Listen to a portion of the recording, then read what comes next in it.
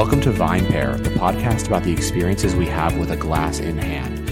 From the VinePair headquarters in New York City, I'm Adam Teeter. And in Seattle, Washington, I'm Zach Jabal. And today we're going to talk about America's preeminent, well, maybe preeminent wine region, Napa Valley. And we're going to be joined in a few minutes here by the wine writer for the San Francisco Chronicle, Esther Mobley. But Adam, first I wanted to start by talking, you and I both fairly recently have taken trips to Napa Valley. And you know, I'm always struck when I'm there at how different a wine region Napa is from anywhere else in the U.S. I mean, Sonoma can be that way, but really the sheer tourism and the industry that surrounds Napa Valley that is only sort of vaguely wine related just always takes me aback a little bit. I don't know. Did you have a similar sense? This time you went was, I think, your first visit, right?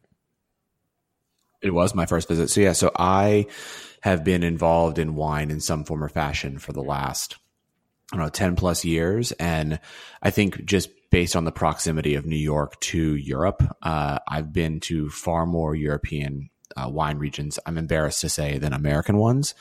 So I went to Napa for the first time this past March. And I agree with you. I was very surprised by what I encountered. I think the biggest thing that is really surprising, especially when you compare it to European regions, is just like, especially when you drive up the highway, and I forget the name of the highway now. So it's Highway 29. Highway 29. Yeah. It's just like boom, boom, boom, boom, boom. Winery, winery, winery, winery, winery, winery, winery.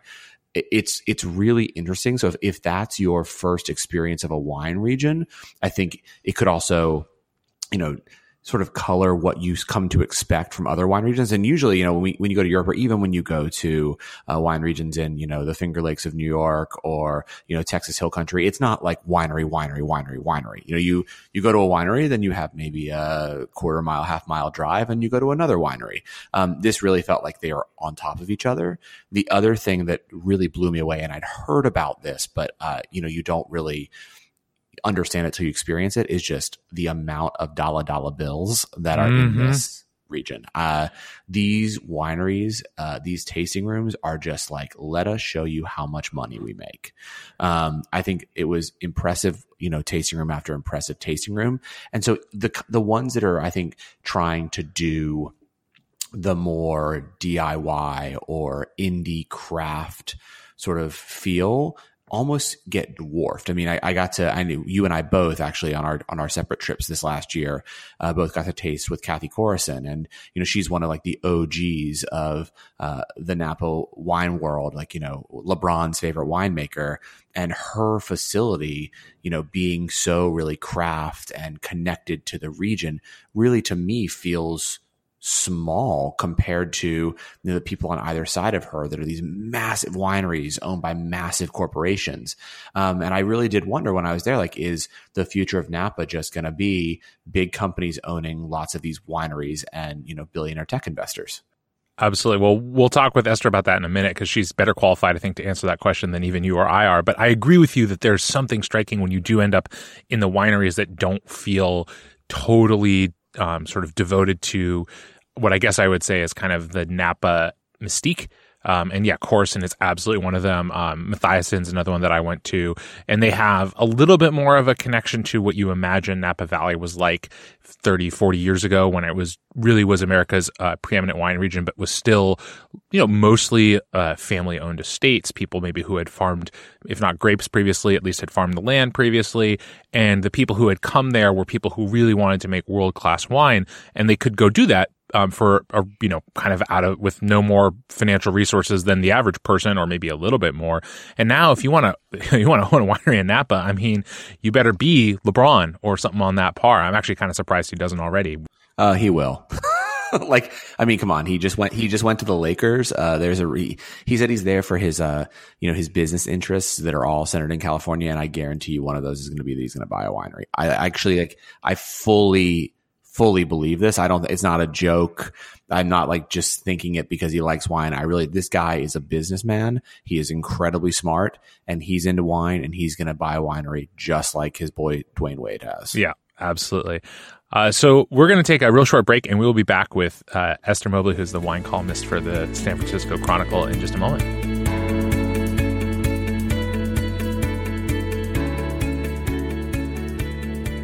Joining us on the VinePair podcast is Esther Mobley. She's the wine columnist for the San Francisco Chronicle. Esther, thanks so much for your time. Happy to be here. So let's start with a question about Napa Valley that I think is worth asking, which is, do we still feel like Napa is America's preeminent wine region? In many ways, Napa is America's most important wine region. And that may simply be because it was the first major American wine region. Certainly not the first place to grow grapes and wine, but the first American wine region to really enter on a global stage and whose wines were recognized as being a world class and as good as any elsewhere. So Napa, in many ways, I think it's certainly the most established wine region. And in California, I would say it's the one with the strongest identity. It, unlike almost nowhere else in California, has really carved out already its kind of palette of grape varieties that it's suited for, which to me is such an old world thing to do. I mean, to say that this is the premier place to grow Cabernet Sauvignon. And I actually think you can't really say that to such a strong extent about anywhere else in California. So, I think Napa is always the first wine region that comes to people's minds when they think of America. It's certainly, for that reason, is kind of the industry leader. Whether it's the top in terms of quality, I think, is a separate question.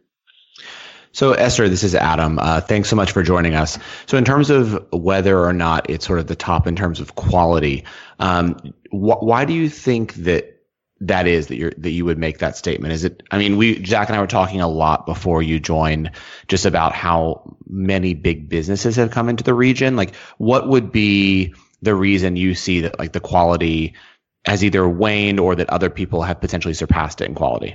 Well, I guess I'm certainly not willing to go out on a limb and say that Napa wines are not that's fine. top quality. Yeah, I think it's an important distinction to say that part of Napa's success is its kind of established nature, its success in creating a brand, and I mean that literally. I mean, it's got its name protected as a trademark in a way that few other places in the wine regions of the world have. And so I think to some extent we can see the interest in buying Napa land and wineries by larger companies as a result of the kind of success of Napa Valley, the brand. That said, Napa Valley is an incredible place to grow grapes and make wine. As the Napa Valley vintners like to tell you, it's got half of all the world's available soil types. It's this kind of perfect little precious, small, narrow valley between two beautiful mountain ranges. It's infused with this volcanic material. It's, basically at its south is the San Pablo Bay. It's got cooling influences from there. It's coastal. I mean, it's not literally coastal, but we think of it in, relative terms as coastal. And there's no question. I think it's a beautiful, perfect place to grow grapes and make wine. But I think Napa's success is now potentially through some people's eyes also looking like its downfall, which is, I guess, what we might call its tendency toward being homogenous at this stage. It's the fact that it has kind of made itself into Cabernet land really so early in its life as a wine region. I mean, we consider the modern era of Napa Valley wine to have begun in 1966 when Robert Mondavi Winery opened. That was just over 50 years ago. Think about how long people have been growing grapes in Côte Rôtie or something like that. I think now how many times a week do you really want to drink a Napa Valley Cabernet? Forget the price. I wouldn't say it's a very versatile wine, and I wouldn't say Napa Valley is a very versatile wine region. So certainly as the palette of American wines becomes more diverse, more colorful, and people in California and elsewhere in the U.S. are making such an incredible array of different styles of wines. I think it's easy to see Napa as a kind of fuddy-duddy old fart.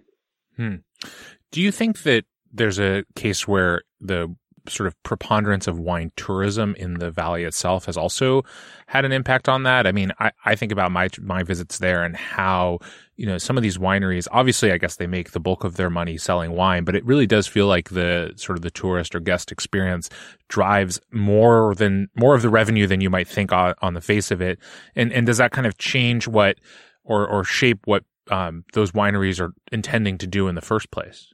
Yes, and the consequences of that are much more complicated than most people realize, because it affects real estate in a very funny way. I mean, it's a complicated thing to just buy land in Napa Valley to begin with. To plant a vineyard on it, very complicated. To build a winery on it, very complicated. And then to have the ability to host guests is like, incredibly complicated on top of all that. So wineries have these permits that usually restrict them to seeing a certain number of visitors per day. In some cases, for wineries that maybe are in the hillsides, like not just right on the main stretch of Highway 29 or Silverado Trail, it'll be restricted to like 20 people a day. I mean, they're very particular at this point. And it's because there's so much backlash from people in the community about how tourist-centric the valley has become. I mean, people refer to it as Disneyland, which to people who have been to actual Disneyland would seem laughable, because actually Napa still looks like farm country. But you're totally right. I mean, the visitor experiences are elaborate. They're huge money drivers. And they seem, I think, to some of us who are maybe purists, like not the way you wish people were interacting with wine. But now, there was a thing in Napa Valley in 1990 called the Winery Definition Ordinance that essentially expanded the definition of what a winery was. So, most wineries in Napa are in land zoned for agriculture. You wouldn't be allowed to build like a retail shop in land zoned for agriculture. But the Winery Definition Ordinance said, okay, if you have a tasting room, that can count as part of your agricultural business. So it kind of allowed marketing activities to become part of it. That changed a lot of things and made it, in many ways enabled the tourism industry as it exists in Napa Valley today. And having a permit to see a lot of visitors or to see visitors without a prior reservation is like this extremely coveted thing. It's really hard to get. And there's a lot of community resistance now whenever anyone wants to open something. I think it is very complicated. And the question is, if Napa Valley is just this tiny resource that is almost entirely now mined for vineyards, do you really want like a air tram taking up space that could be used for agriculture or open space?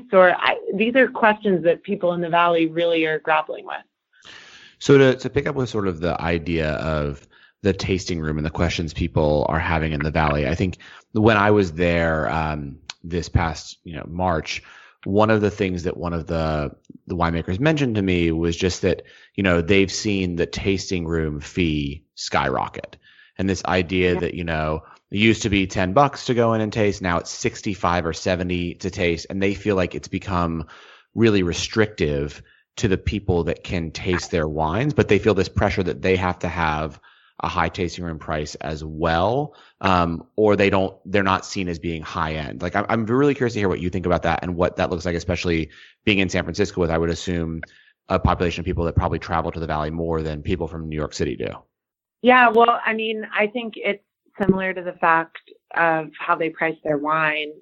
Someone was telling me, who was telling me? An employee at Corison Winery was talking about how actually there was a wine they had that sold for, I don't remember what, $50. I think it was a varietal Cabernet Franc. And they couldn't really sell it. And then they increased the price to $100 and it sold immediately. I mean, there's a total perception of quality correlated to price for wines as well as, I think, for visitor experiences. You know, my friends certainly balk at a $65 tasting fee, and I've seen many wineries where it's much higher than that. And I'm always shocked at the hordes of people who will still line up to do it. And I think people come to Napa understanding that experiencing the wine and buying the wine is a pretty expensive endeavor. But, you know, like, I'm a young person. Most of my friends are in their late 20s, early 30s. And you would think, you know, $65 just for a tasting, that's a pretty significant expense for most of my peers. But I see people spending it all the time. I'm a little shocked. Like in Sonoma, there's a winery called Scribe that has done a really good job of reaching millennial wine drinkers who maybe weren't that interested in wine before. Their tasting fee is something like $65. And in San Francisco, there's tons of people who go there every weekend or multiple times a month. So it is amazing. I mean, there's certainly plenty of money floating around here. But I think the standard for what sounds like an acceptable fee for many people has definitely shifted. You know, you mentioned the proximity of San Francisco and the general Bay Area and obviously all the wealth that's there. And I'm wondering, you know, is there a disconnect perhaps between still a lot of the people in San Francisco who are wine drinkers and fairly well off and maybe are still interested in wine from Napa, or maybe, you know, wine from Napa and or Sonoma, and the wine industry professionals in the Bay Area? Because a comment I heard from a number of wineries in Napa when I was there was, you know, like sommeliers and whatnot in San Francisco don't come up there. They don't talk to them. They don't carry a lot of those wines. They might have a few wines because, you know, they kind of have to, but they're much more interested in, you know, showing off wines from, you know, Bulgaria than they are wines from, you know, an hour's drive up the road. I mean, to some extent, I get why. You know, we talked about sort of the lack of versatility in your typical Napa Valley Cabernet Sauvignon. But do you get a sense that there's a disconnect between the industry and the sommelier community or the wine professional community? And is that a specific to Napa thing? Well, I mean, I could certainly point to a lot of sommeliers here who I know have strong, you know, lists that are strong in Napa wines, et cetera. But I think in general, the point does stand. I think sometimes there's this bias among California wine professionals against California wine. It's like, it's too easy, it's too obvious. And I mean, I lived in New York and wrote about wine there before I moved to San Francisco. And in many ways, it was the same thing. I mean, there was this total privileging of old world wines over California wines.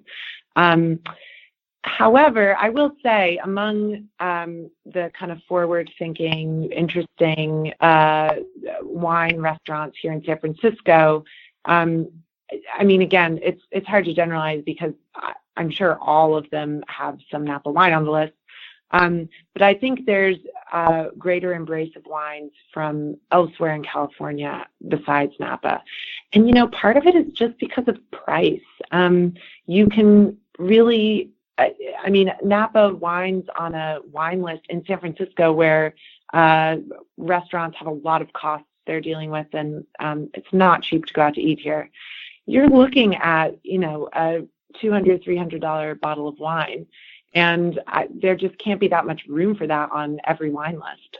So speaking again, you know, about sort of what's happening in Napa and the money, et cetera. One of the things that I'm really interested in is when I was there too, Esther, I didn't see a lot. I mean, I know I have some friends making wine, Dirty and Rowdy, Gambling and McDuck, but there's not a lot of young people going to Napa. Do you think that's because it's just super expensive, like you can't afford to open a winery, or there's just more interesting? And I'm speaking, I guess, specifically about other California regions too. Is it more interesting right now as a young winemaker to go somewhere else in California to make wine? Like, what do you think the reason for that is? Or did I just not see them and young people were everywhere and for some reason, like, I wasn't hanging out at the right bars? No, it is. There's a simple answer, and it's real estate. Land is just more expensive in Napa Valley than right across the county line in any direction. It is incredibly expensive to buy fruit there, let alone buy land there. But it's a vicious circle, or maybe a happy circle, because on the one hand, the county average for Napa Valley Cabernet, I think this year was something like $7,500 a ton, which we would expect to translate to a $75 bottle of wine. That's average. Wow. In Napa County. So on the one hand, someone like Hardy Wallace, who's not making Cabernet anyway, he's not going to make probably many $75 wines. His mailing list demands more of a diversity of wines, or price points.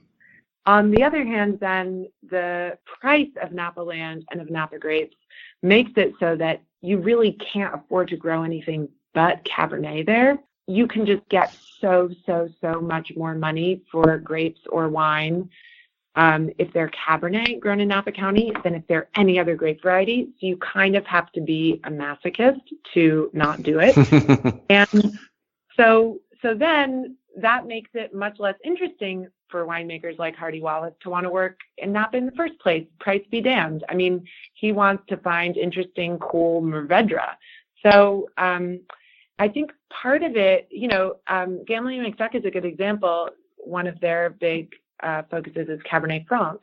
And there's some Cabernet Franc in there in Napa. I mean, it's used as a blending variety in a lot of Cabernets. And they do make some Napa Valley Cabernet, but they also make Cabernet Franc, but they also make Cabernet Franc from elsewhere, I think because it's also just more interesting to them. And you're going to find Cabernet Franc maybe in greater quantities elsewhere.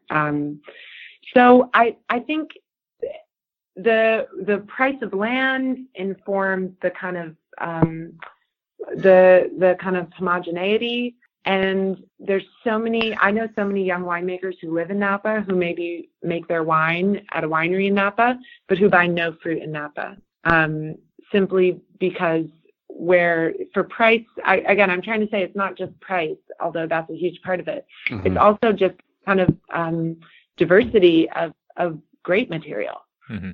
They don't just want to make another Cabernet Sauvignon, presumably. Yeah. And if they do, I think a lot of them are really interested in Cabernet Sauvignon from other parts of California. Gotcha.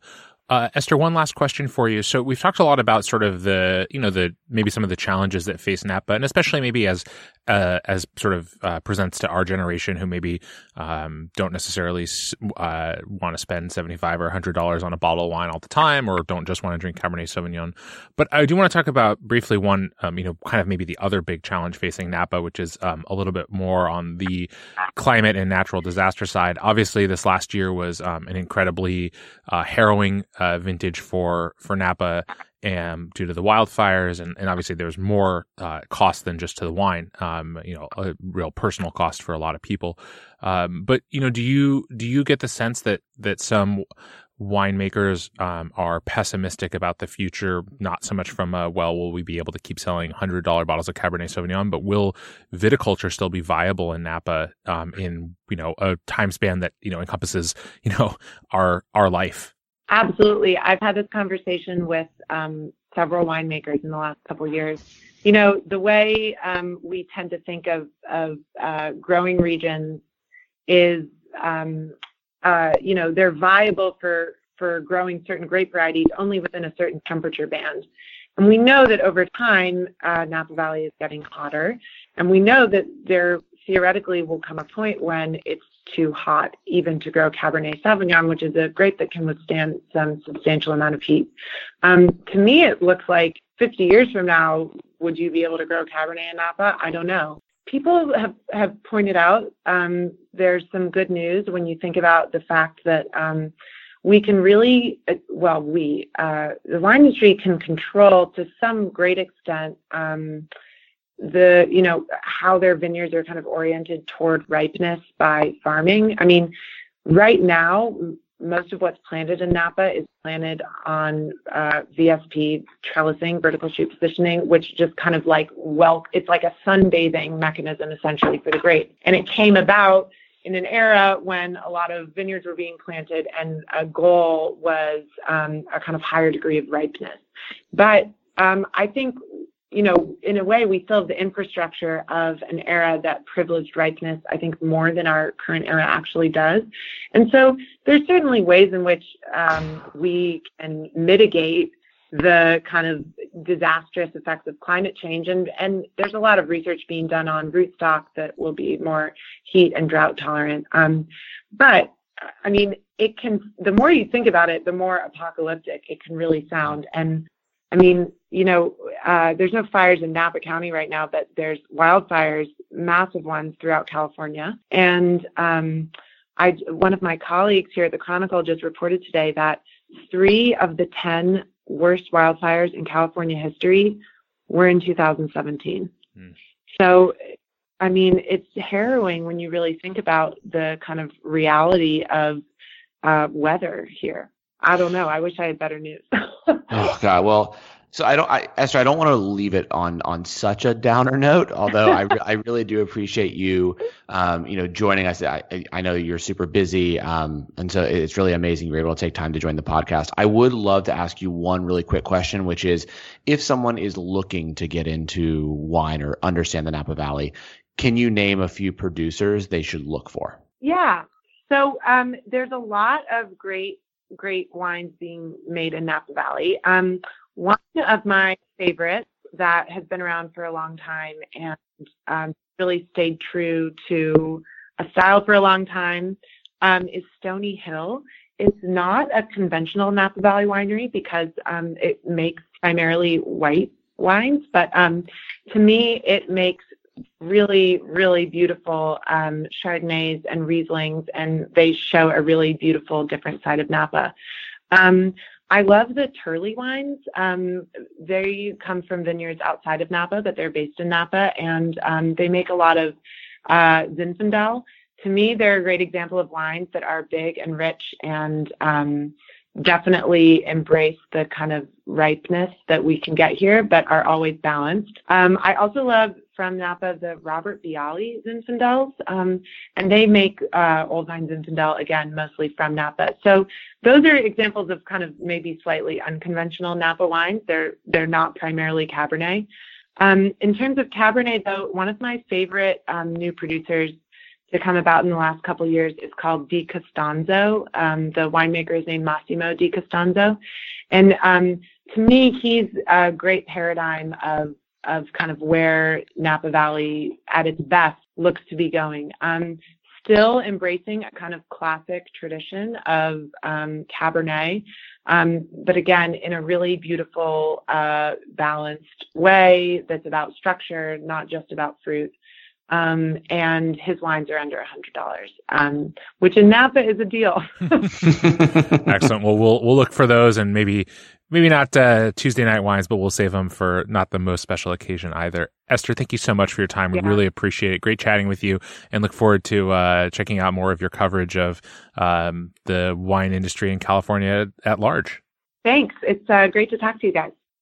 So, Zach, that was a really interesting perspective to get from Esther. I'm really curious sort of what your takeaways were from that conversation, just based on, you having been in Napa as well recently. Are there things, did you agree mostly with her?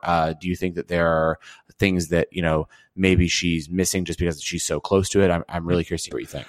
I mean, I think the really interesting thing is this sort of general question as to whether our generation broadly still is interested in Napa. I mean, I went to Napa with my wife and friends of ours who are, same age, and they live in Cleveland and they're really into Napa. They've been there before. They and their friends are into, the wines from Napa, although they drink other things as well. And so I do think there's sort of this part of our generation, I guess, that does still kind of revere Napa and that sees those wines as kind of the pinnacle of maybe wine in general, or at least American wine. But I do really wonder, you have this combination of maybe less millennial interest in wine from Napa, maybe just purely for price reasons, and to some extent a lack of winemakers in our age range. And I do kind of wonder if it's going to just relegate in the same way that for a generation, something like Bordeaux was really just like not on the radar for wine drinkers besides, the real kind of classic drinkers. If it's going to do something like that for Napa Valley, where the wineries will still exist, there's obviously a generation or two above us. They often have more money than we do. And so they may keep those wineries afloat for a period of time. But I do kind of wonder if there's some wineries and winemakers that are kind of like, are we missing a generation here? I should say that flip side, there definitely were plenty of people in their late 20s and 30s in the tasting rooms when I was there. So I could be full of shit. Well, I mean, so that's the thing I think I find really interesting too. When I was there and when I've traveled and just, being one of the co-founders of a national publication, I think we see the same things you do. Our audiences in like Los Angeles, San Francisco, New York, even really some parts of Chicago aren't as into Napa anymore. But man, when we go to Texas or Atlanta, Georgia, or even Philadelphia, like Napa is still king, I think, for a lot of people. And we even get lots of emails from, readers in their 20s and 30s. Like, I'm taking my first trip to wine country. We're going to Napa. It's not like, oh, I'm taking my first wine country, my first trip to wine country. And we're going to, I don't know, like, Traverse City, Michigan. Like that's that's not happening. I mean, and hey, honestly, if there are any listeners out there, if there are any listeners Traverse out there who traveled from outside of Michigan to Michigan wine country for your first wine country visit, we want to hear from you. Hell, we might have you on the podcast because I would be fascinated to hear about your wine experience. But I think there is still a huge allure, and the biggest fear that I have, and sort of what I wanted to understand from Esther, and she sort of corroborated my feelings, was that the fear for the region is that I really have not encountered a lot of young winemakers. Mm-hmm. There are definitely some, but the only ones that are really there are, but you know what, man, maybe we're just being curmudgeons, because now I'm thinking about, like, the ones that are there are the ones that are taking over their families' vineyards, and it's like the son or the daughter, and I guess that's basically all of Europe. So maybe this idea that like a young upstart entrepreneur is able to come into Napa and make really avant-garde, interesting Cabernet isn't realistic when you think about all the other great wine regions of the world. Like, I mean, I remember when Burgundy used to like apparently lose it, and probably still do, when outsiders come in and try to set up their own, vineyards. Like, these have been in these families, families for generations. And so maybe that is the future of Napa, that it's just going to become, like a lot of historical European countries, famous wine regions, where the only people that can afford to keep making vineyards to making wine and owning vineyards are people that either, have lots of money and they can come in and buy out families that are looking, to cash in, or people who pass the vineyard down and the winery down from generation to generation. Yeah, it is really interesting that there's that potential for a legacy wine region that isn't as much the case in much of the rest of the U.S. Yeah, and I think maybe it's just that idea of America, that you should be able to go anywhere and make anything, that causes us to ask these questions of Esther and others, like, why don't we see younger upstarts like Hardy Wallace and Gamling and McDuck really doing what they're doing in Napa? And maybe the answer just is, well, because Napa has now become a legacy wine region, and these entrepreneurs would be better off going other places if they want to really gain, large national acclaim, and maybe they can help establish another region as, 100 years down the road, even 50 years down the road, a premier wine region. Because I think that's the other big question, like maybe what we leave the listeners with, at the end of this podcast, which is, so Napa's established, right? Like, Napa's the region. So like, what's the next big one, right? What's the next legacy wine region in the United States? Is it the Willamette Valley? Is it the Finger Lakes of New York with Riesling? Is it just like the next door neighbor, Sonoma? I think that's kind of a cop out, but is it, the Central Coast, or is it Paso Robles? What is it? I think that's really going to be interesting as our wine culture continues to grow, and as we keep getting really excited about wine as a population. Where are the other great regions in this country going to come from? Because they exist. We can't be a country as large as we are and say that the only premier winemaking region in our country is Napa. And I think that's 100% true. And I look forward to exploring that question in future podcasts. Can't wait. Zach, it was great to talk to you this week, and I can't wait for another conversation. Thanks for listening to VinePair. We'd love to hear what you think. Feel free to drop us a line at podcast@vinepair.com. And if you really love the show, we'd love if you'd rate it and leave us a review on iTunes, Stitcher, or wherever you get your podcasts. Reviews and ratings really help other people discover the show. Now, for the credits. VinePair is recorded in New York City at VinePair headquarters and in Seattle, Washington at Cloud Studios. Our engineer is Nick Patry, and the show is produced by Zach Jabal and me. Our show logo was designed by Danielle Grinberg. Special thanks as well to the entire VinePair staff, including but not limited to my co-founder Josh Malin and our executive editor, Emily Saladino. Thanks so much for listening, and see you next week.